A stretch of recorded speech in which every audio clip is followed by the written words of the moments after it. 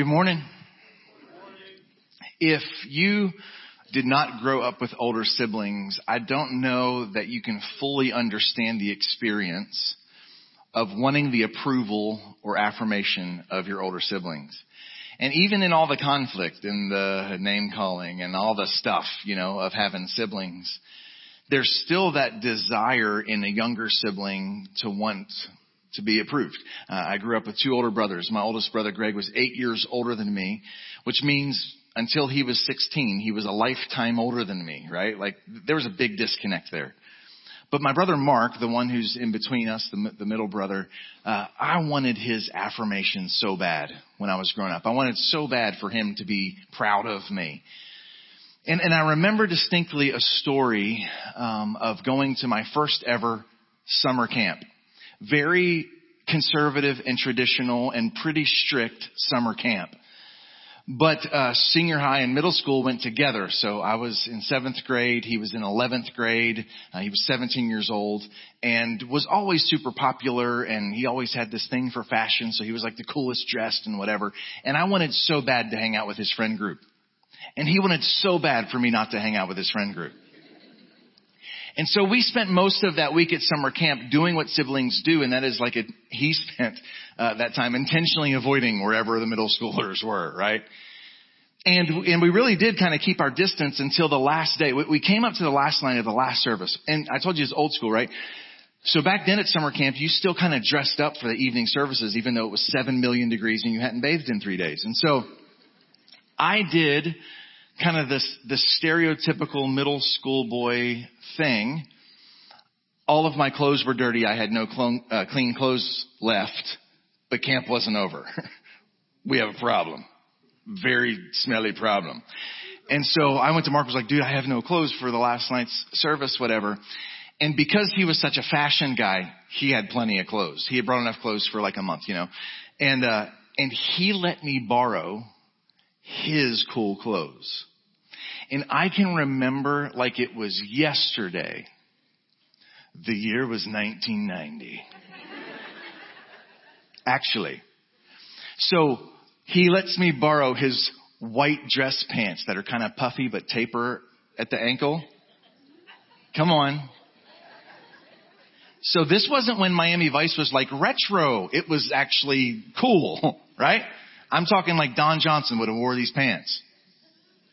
This kind of Hawaii cut shirt that was a white background with neon pink and turquoise and black kind of spots on it. I'm telling you, this is what Don Johnson would have been buried in, it was awesome. And so he lets me borrow this outfit, right? And I will tell you, I've never quite walked that way in my life. I'm walking to the evening service. What's up, ladies?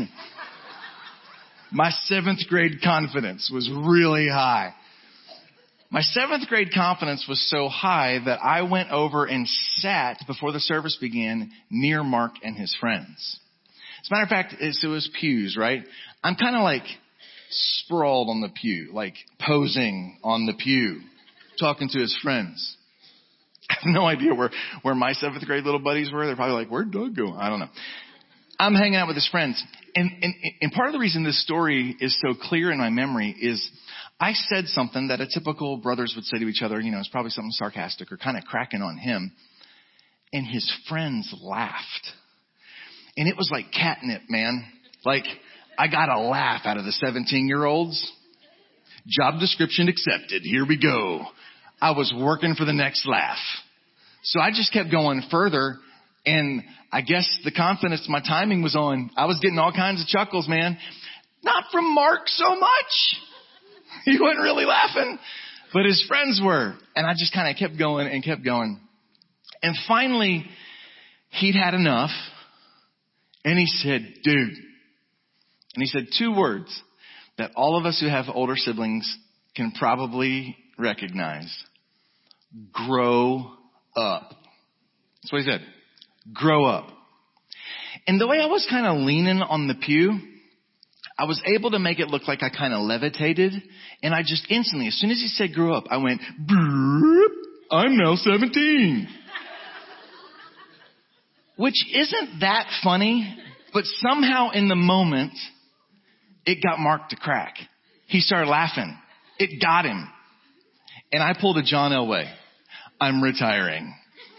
I just walked away. I was like, go step away on a win. Those of you, John Elway played football.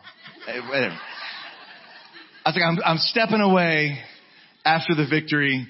And that's how that story ended.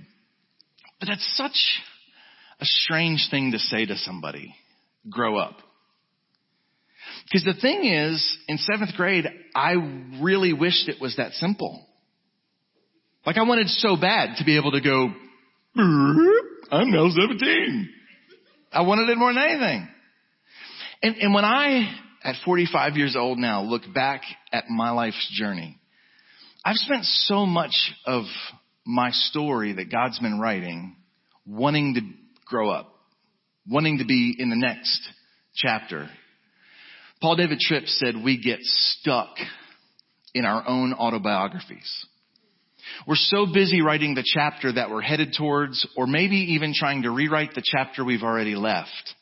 And we find ourselves stuck in the story where we are. We actually can't just grow up. And we spend our elementary years wanting so bad to be in middle school, and we get to middle school and we want so bad to be in high school. When we get to high school, we want so bad to be a senior, and we're a senior, we want so bad to get to college. And 15 minutes into college, we want so bad to get out of college. And then we want so bad to graduate, and then we graduate, and then we so bad want like the real job, whatever the thing is that we're chasing. And then we so bad want to meet the person, and we so bad want to get married. We so bad want to buy the house. We so bad want to have kids. And then we have kids, and we so bad want to sleep. And then we want so bad for them to start walking, and then they do. And we want so bad to turn the clock back because we're like, where are they and where did they fall? And then we find ourselves, for those of you who've lived some life, you find yourself no longer wanting to grow up. You kind of want to grow back. I mean, how can I slow this down? Life's moving so fast. And regardless of whether the pace, we want it to be quicker or slower, so often we just find ourselves in a moment where we feel stuck. And the problem with that is, ever since we got evicted from the Garden of Eden, as the sons of Adam and daughters of Eve, we resent stuckness. We resent feeling trapped. As a matter of fact, so many of the conversations that I have in my office have the language of feeling stuck. I feel stuck in this job. I feel stuck in our financial situation. I feel stuck in this battle with an addiction. I feel stuck in a marriage that's broken. I feel stuck in my relationship with a kid that's broken, or I feel stuck in this relationship with an extended family member or friend. I feel stuck in aloneness. I feel stuck. And we naturally resent that. And I would submit to you this morning, I think there's a holy side to that resentment. Maybe that dislike of feeling stuck is actually a holy call from God to a life of next steps. Please grab your Bible if you would this morning. If you don't have one, there's one underneath the seat in front of you, and we're going to invite you to hold it up in the air and say a creed and prayer together before we dive in. It's our tradition here, and we invite you to join in it with us this morning. Let's hold them up and let's say this together. Here we go. The Bible is the Word of God. The truth of the Bible will change my life. Lord, open my heart and awaken my mind and give me grace to respond. Change me for your glory and my joy. Amen. Please turn to the Gospel of Luke.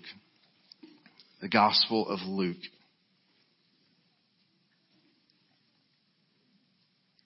We never really grow out of wanting to grow up. And maybe that's not such a bad thing. As you're turning to the Gospel of Luke, we're going to be in chapter 2. I just want to tell you that there's this part of the story God's been writing in my life that I'm really excited to get to share with you this morning. I'm going to share what I think is some really simple things. This morning might feel teachier than preachier this morning, but my personal story took a dramatic turn 11 and a half years ago when my brother Mark took his life. It's interesting. He's been gone 11 and a half years. I still want his approval. But as we lost him, he was a pastor at the time.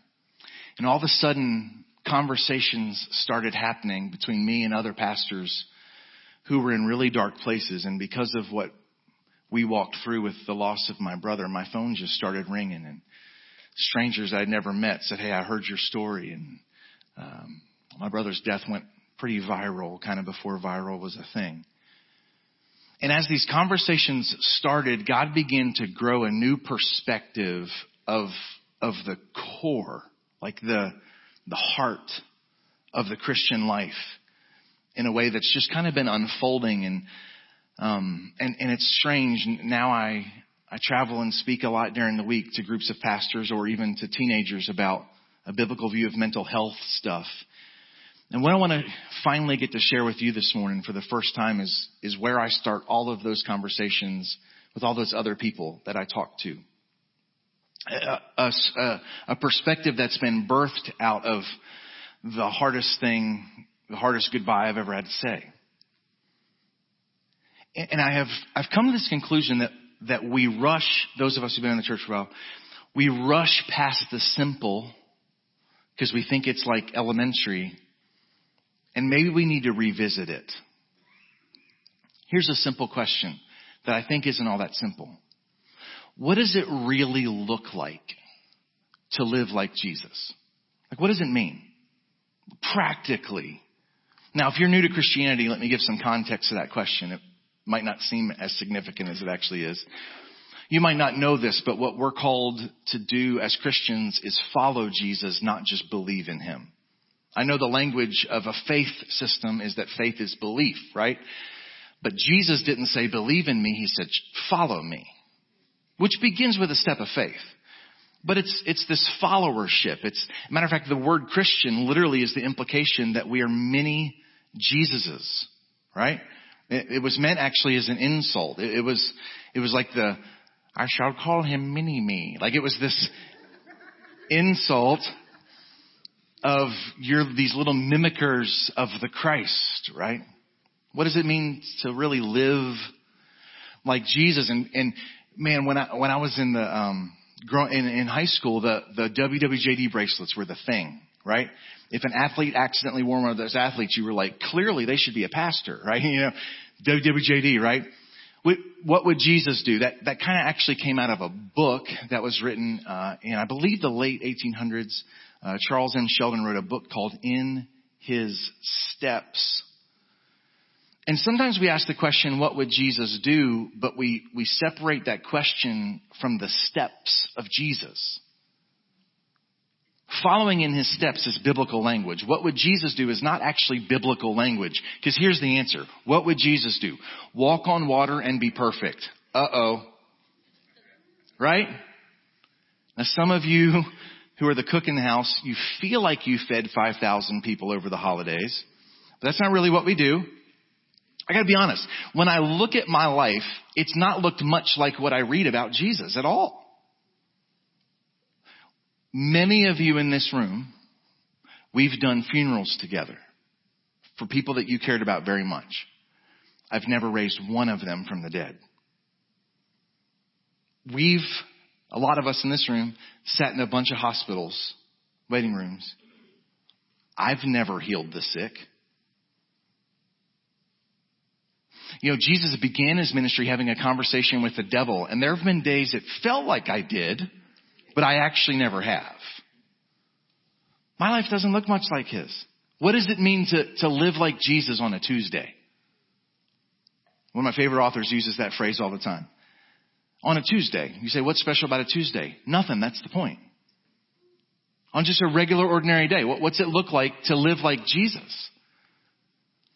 When we look at Matthew, Mark, Luke, and John, the Gospels, we really, if you take the major majority of the stories told in the Gospels, they only make up about 50 days of the life of Jesus. 50. And he lived to be over 33. As a matter of fact, 25% of the Gospels are the last 7 days of his life on earth. for the crucifixion. We've got a good bit of information about his birth. Actually, not a ton, but a good bit of information about his birth and prophecies about his birth. And for us today, we actually have a whole lot of information about his birth that people have written in song.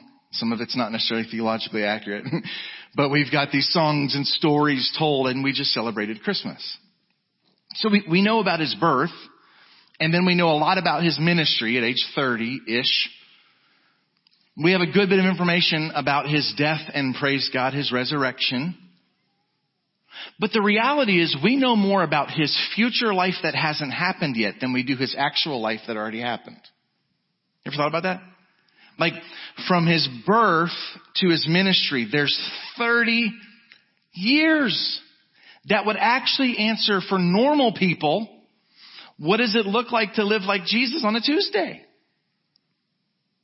And for 3 decades, the Son of God was living in a house and nobody took notes. Apparently, he didn't do anything worth writing down. We have one story from his childhood. Age 12, he runs away from his parents, and when confronted by them, he calls his Jewish mother woman. I don't want to live like that. What does it mean? We ask ourselves, what does it mean to live like Jesus? And there's one verse. It's actually at the tail end of the Christmas story. There's one verse that summarizes the 30 years of Tuesdays that I think we can circle back to. Don't rush past this. Don't think of this as juvenile. This is a text that I believe needs to grow up in our minds and our hearts. Needs to mature with us. Because the verse we're going to look at this morning is a verse I memorized as a child. And I remember little Sunday school classes where they taught about this verse as though it was for children. And so I want you to think of 27-year-old Jesus, not 11-year-old Jesus. When we read these words, Luke chapter 2, verse 52, he increased in wisdom and in stature and in favor with God and man. That's not one of those moments where it's the male form of man. That means humankind, humanity. He increased in wisdom and in stature and in favor with God and man. I want us to park on this verse together this morning. I want to share with you how this verse has grown up in my heart the last 11 and a half years. I'm going to say something right now that those of you who've been listening to me preach for a long time, you probably are going to mouth this sentence with me. I say this a lot. You do not have to have a familiar understanding of biblical Hebrew in the Old Testament or biblical Greek in the New Testament to be able to understand the Bible. And so anytime we talk about the original languages in Hebrew or in Greek, that's not meant to make you feel distanced as a student of the Word. It's not necessary for you to submit to the Word to have to know those languages. And we live in an amazing day where there's more resources to help us with that understanding. BibleStudyTools.com, BlueLetterBible.com. My favorite is Bible Hub. Or if you've got money, you can purchase a subscription to Logos, which is a phenomenal resource library. But this is one of those Greek words that helps us understand a beautiful picture. A lot of these Bible words are picture words. The word increased here that describes not the childhood, but the growth and life of Jesus. The word increased here is a Greek word called prokopto. It's a cool word. It's a word that means to grow, to go forward, to advance, to make progress, or, my favorite, to cut a way forward. There's something so masculine about holding a heavy sword.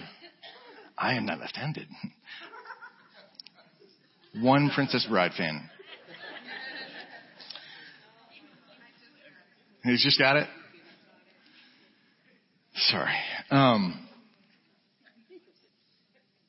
To cut a way forward is the picture painted by Prokopto of a guide clearing the brushwood on the path so that there can be progress. The reason I think that's an important picture, there's several reasons I think one of the first reasons I think that's an important picture is it shows the fact that moving forward in life takes some sweat equity. Like I think as a people, we want everything to come to us, right? We're like, can I just do a DoorDash of my sanctification, please? Can I Uber Eats freedom in Jesus? And the reality is, man, there's a lot of brush that we've got to clear. Jesus spent his life clearing obstacles. Now, he did so in a very different way than we did. Because there's two different kinds of obstacles. There's the obstacles outside of me, and for the rest of us, there's the obstacles inside of us. Jesus didn't have to clear those obstacles because he was holy and pure and righteous and without sin. Make no mistake. But because we are broken people, doing life with broken people, in a broken world, there's a lot of debris. Legalism or performancism or perfectionism is always looking at the end of the path and saying, you better be there in every area of your life. And that's actually not the life of Jesus. The life of Jesus is clear the next obstacle in front of you to take the next step on the journey. Jesus prokoptoed. He cleared the brush to take the next step in front of him in wisdom, stature, favor with God and man. That's what it means to he increased. This sword's going to be here next week. It really is more for what we're going to discuss next week, because this week's sort of just an introduction to where we're going to head next week. But we'll revisit that sword next week, to increase.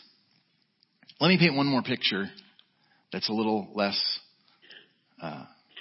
swordish. Not a word. The word prokopto is only used 6 times in the New Testament. 3 times it's used to talk about evil becoming obstacles on the path. That evil advanced to choke out the progress. 1 time it's used by the Apostle Paul to describe his efforts to try to be perfect. He said that he prokoptoed in the law, and then Jesus set him free in grace. He's trying so hard to clear obstacles that became bondage. It's used positively here to describe Jesus' growth. It's only used positively one other time, and here's the picture. It's used to describe the progress of the dawn to break way through the night sky to begin a new morning. What a beautiful picture of, I think, the invitation of the Spirit of God for you as we're starting a new year. I think there's a dawn of something God wants to do in some people's life today that's pictured in this idea of taking the next step. Jesus increased in wisdom, in stature, in favor with God and man. So back to our question. What does it mean to live like Jesus? What's it look like? What does it mean to be Christ-like on a Tuesday? Here's the answer. Keep taking the next steps. What's the next step? Take that one and then keep taking it. So again, I know it's a little teachy, but hang with me here. That word prokopto is used in an ongoing sense. Jesus did not prokopto. He didn't. What it means is he advanced, and then he advanced, and then he advanced. He just took the next step. That is the most beautiful picture of the Christian life I think we could possibly paint. None of us are at the end of the journey. None of us have arrived. P.S. If you think you've arrived, I'd like to introduce you to your next obstacle. We're just all on a journey. That's the language Jesus used. When Jesus talked about how we enter the kingdom of heaven, he used the language of a path. He said there's this really broad path. It does not have many obstacles. It's really easy to find. Most people find it. But it does not lead to life. It leads to destruction. See, there's a narrow and difficult path, and very few find it. It's the path that leads to life. It's easier to ignore our obstacles or to run from them or to let them defeat us. My favorite verse, Psalm 16, verse 11, David said, "You make known to me the path of life." This whole idea of a journey, this whole idea of taking the next steps. Jesus is not calling you this morning to just settle in your feelings of stuckness. And if you've been in church for a while, you might be objecting in your mind, but what about contentment? Isn't contentment great gain? No, that is not what the scripture says. 1 Timothy chapter 6 verse 6 says, "Godliness with contentment is great gain." Godliness. Living like God in the flesh lived. Which means I'm content for what God has done in my life, and I'm really hungry to see what He does next. Godliness with contentment is great gain. And I just think some of us have, I mentioned this last week, I just constantly hear from people I love so much, we're speaking a language of defeat. I'm stuck. I got nowhere to go. I give up. And I believe we need some holy discontent among the people of God today. Like we need some hunger for what's next. Not what's at the end of the road, not perfection. As a matter of fact, come back to our verse again. I want to circle in on one specific word before we go any further or set any more of a tone. It's the word favor. I want you to see the word favor. That word favor is another one of those really important words. That word is used a lot in the scriptures. Matter of fact, it's used 266 times. Of those 266 times, 222 of them, it's actually translated grace. So this isn't my effort to clear the debris. This isn't my work to be a better version of me. No. That's the law or some self-help, self-centered gospel. Me growing in the next step is me acknowledging what the obstacle is and surrendering to the work of the Spirit to do the work of clearing the obstacle. As a matter of fact, the first step on this journey is acknowledging these obstacles are too big for me and I've not arrived. And it's placing faith in the one who's gone before. See, He removed the obstacles by going to the cross and raising from the dead. And so now we just take the next step, trusting He's going to clear the next obstacle. That's the invitation into a life of holistic perspective of wellness. We don't need a change of scenery. We need a change of pace. The therapists call it escapism. Conversationally, we call it the 7-year itch or a midlife crisis or a bald guy in a sports car, whatever we call it. And we're trying to change the scenery. We're trying to change the environment. But God's trying to grow us to move forward, to take the next step. Instead of running from the obstacle, let's just see what God might do with that thing. Like, let's stop running from the obstacles. Let's see how God's going to remove it in His grace. So here's where we've been heading for this morning. I'm going to ask you, if you're not a note taker, I'm going to ask you to be one for just a couple minutes. Please get out a phone, tablet. If you're a journaler, you've already got your journal out.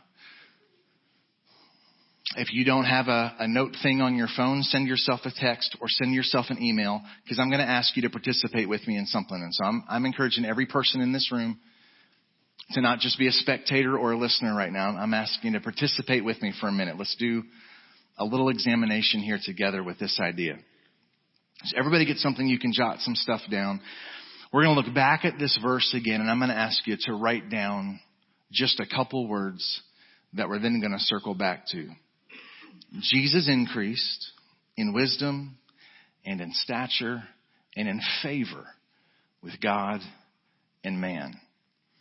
This has become a rubric for me of what holistic growth looks like, of what holistic health looks like. Here's the first thing I want you to write down. Thinking health. Thinking health. That is his growth in wisdom. I would call that mental health, but that phrase has become so convoluted now. We talk about mental health as though this is mental stuff and it's actually holistic stuff. And so thinking health. And if that doesn't make sense to you, here's how I want to ask that. Am I filling my mind with healthy things?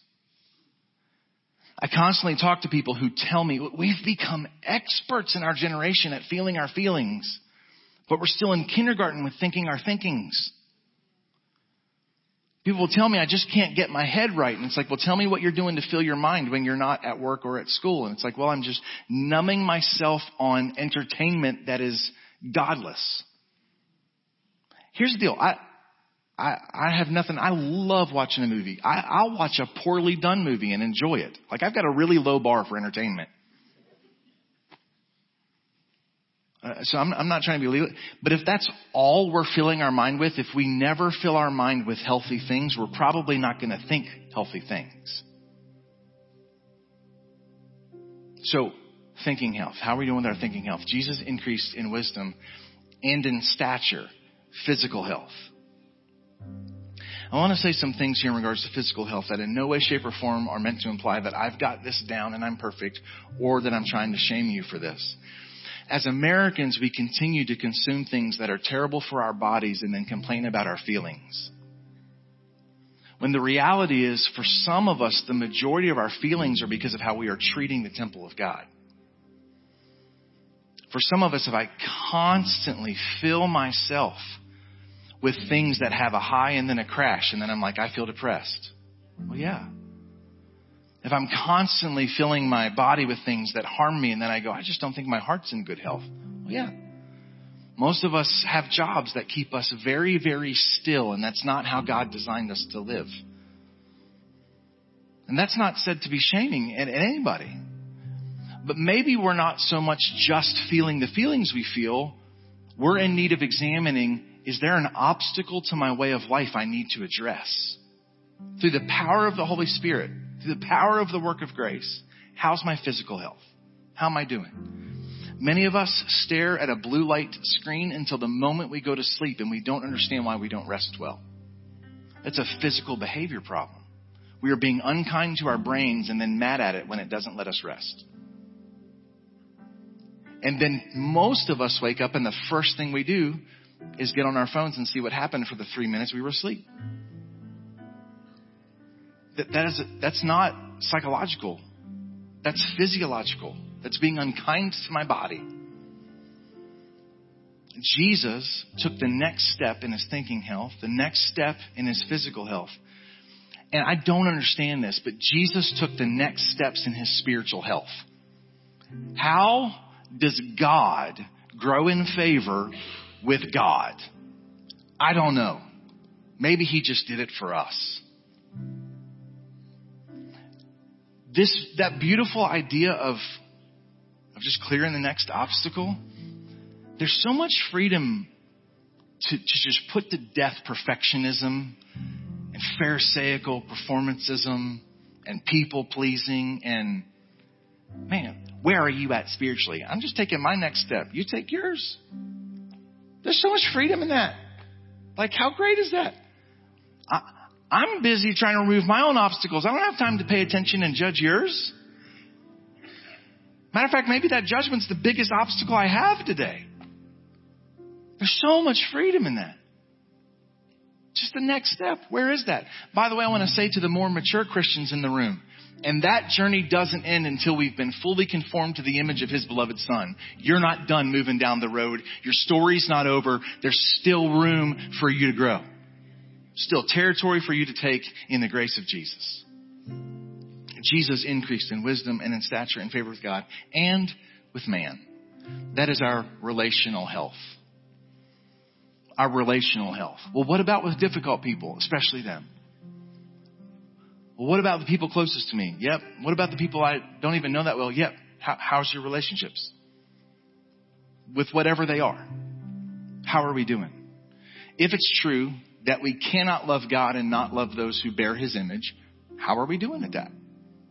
It's just a healthy question. It's not a shaming question because, by the way, P.S., none of us are killing it. Anybody else have social media? We're doing a great job at relationships in 2023. We're 8 days into this thing and it's already a show. Like, let's be honest. Once you write one more down, the idea of favor with man, I believe, also absolutely reflects emotional health, which I think is a far healthier phrase than mental health, by the way. All emotional health falls into the category of my relationship with others or my relationship with me. Like that is relational. It's either me dealing with my own struggles or dealing with how someone else's hurts have written on me. Emotional health is relational. The two can't be separated from one another. That holistic viewpoint over the last several years has become lenses that I can't help but see all of life. It's a filter through which I hear all conversations. And this has become kind of a non-stop evaluation of what's today's step, or this year's step, or this season of life's step. If God's in the business of removing obstacles, I really want to slow down long enough to pay attention to what he's up to. Does that make sense? I want to add one more category for you, but you get to come up with it. Because often the thing that we think is the biggest pain is just the area God's up to something in our life. So today, I would ask you, how's your marriage health? Or how's your family dynamic health? Or how's your occupational health? How you doing with your job? How's your financial health? It's such a big indicator of how our soul is really doing. If you don't know what to write there, and there's not something that's rushing to the forefront of your mind, you can borrow financial health from me. Because for most people I know, that's a pretty tender and responsive area. This is a snapshot of, I believe, living a life of next steps. I'm trying to help the people that I'm closest to become ninjas in paying attention to these things. What's God up to in these areas?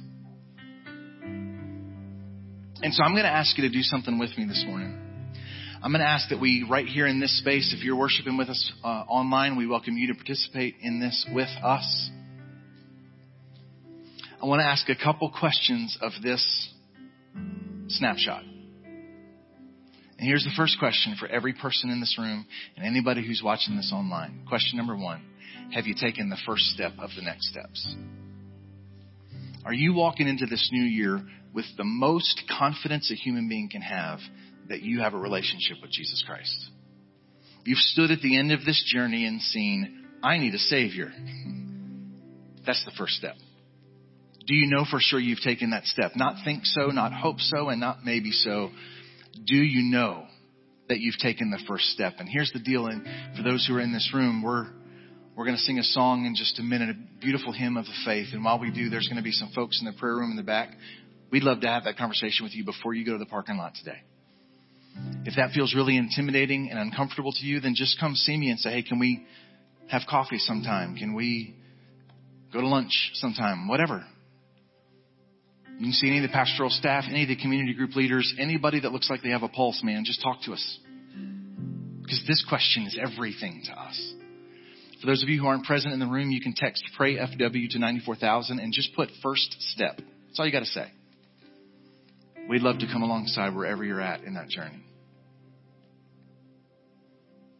If you believe you've taken the first step, then I'm asking every person in this room to go back to your list and let's examine next steps. Right now, I want you to take 60 seconds and I want you to examine that list and ask yourself, how am I doing? And then I want you to rate yourself on a scale of 1 to 10. 1 is horrid. You're probably not a 1. 10 is Jesus. You're probably not a 10. How am I doing? I mean, you might be a 10. Okay, I'll stop. How am I doing in these areas on a scale of 1 to 10? How am I doing? Right now, I want you to write a number down. I want you to overthink it. If you overthink it, your flesh is probably getting in the way. Right now, 60 seconds. I want you to write down, how do I think I'm doing on a scale of 1 to 10? Right now, I want you to put a number by there without overthinking it. This is a growth in grace. Don't be hard on yourself. There's two kinds of people in this room. Those who are going to score themselves really low and those who are going to score themselves really high. Try to be realistic about this. How you doing?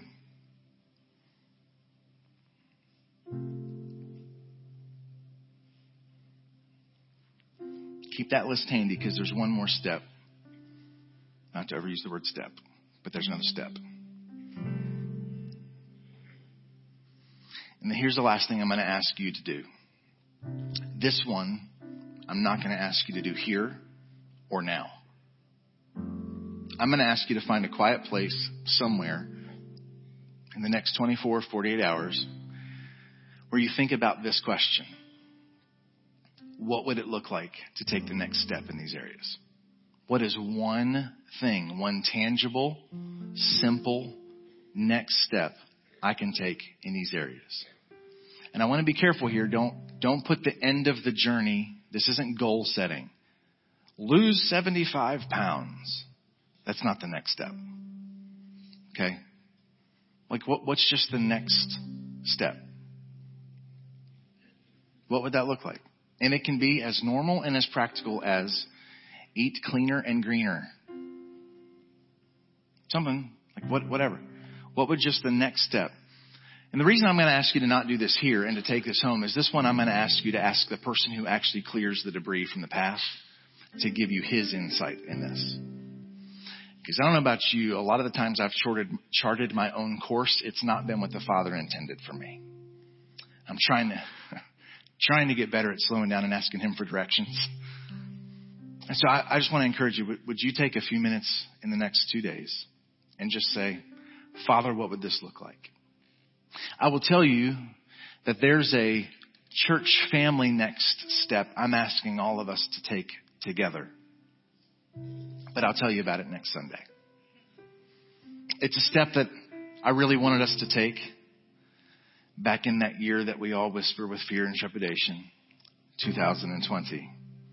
That plan has been delayed and delayed and delayed, and I'm thrilled to finally share this idea with you next Sunday. And so please come back ready to take the next step together. I think there's a family step that I feel really strongly that the Lord is inviting us to. And so prepare your heart in that for now. I'm going to say one more thing and then we're going to be done today. If as you examine these areas, you find one that's a really low discouraging number or a profound feeling of stuckness, I want you to hear my heart right now. You are not alone on this path. You aren't the pioneer who clears the brushwood. We already have one of those. His name is Jesus. And he's invited you into a family. And so I am asking you, please, would you reach out and say, hey, can we have a conversation? I'm not in a great place in one of these areas, and I feel pretty alone in it. You don't have to reach out to me, but I'm here for you. If there's a person who loves Jesus and has wisdom in your life, reach out to somebody, anybody. Because we'd love to walk with you in this. You're not alone in this. If you walk out of here looking at this list feeling beat up, then you've not heard my heart in this. We're here together to see what God's up to because he's in the business of next steps. And he's really good at it. And I just think we've been stuck for like 3 years. Let's go. Let's go. Like, he didn't raise from the dead so we could stand still on this path. Let's go.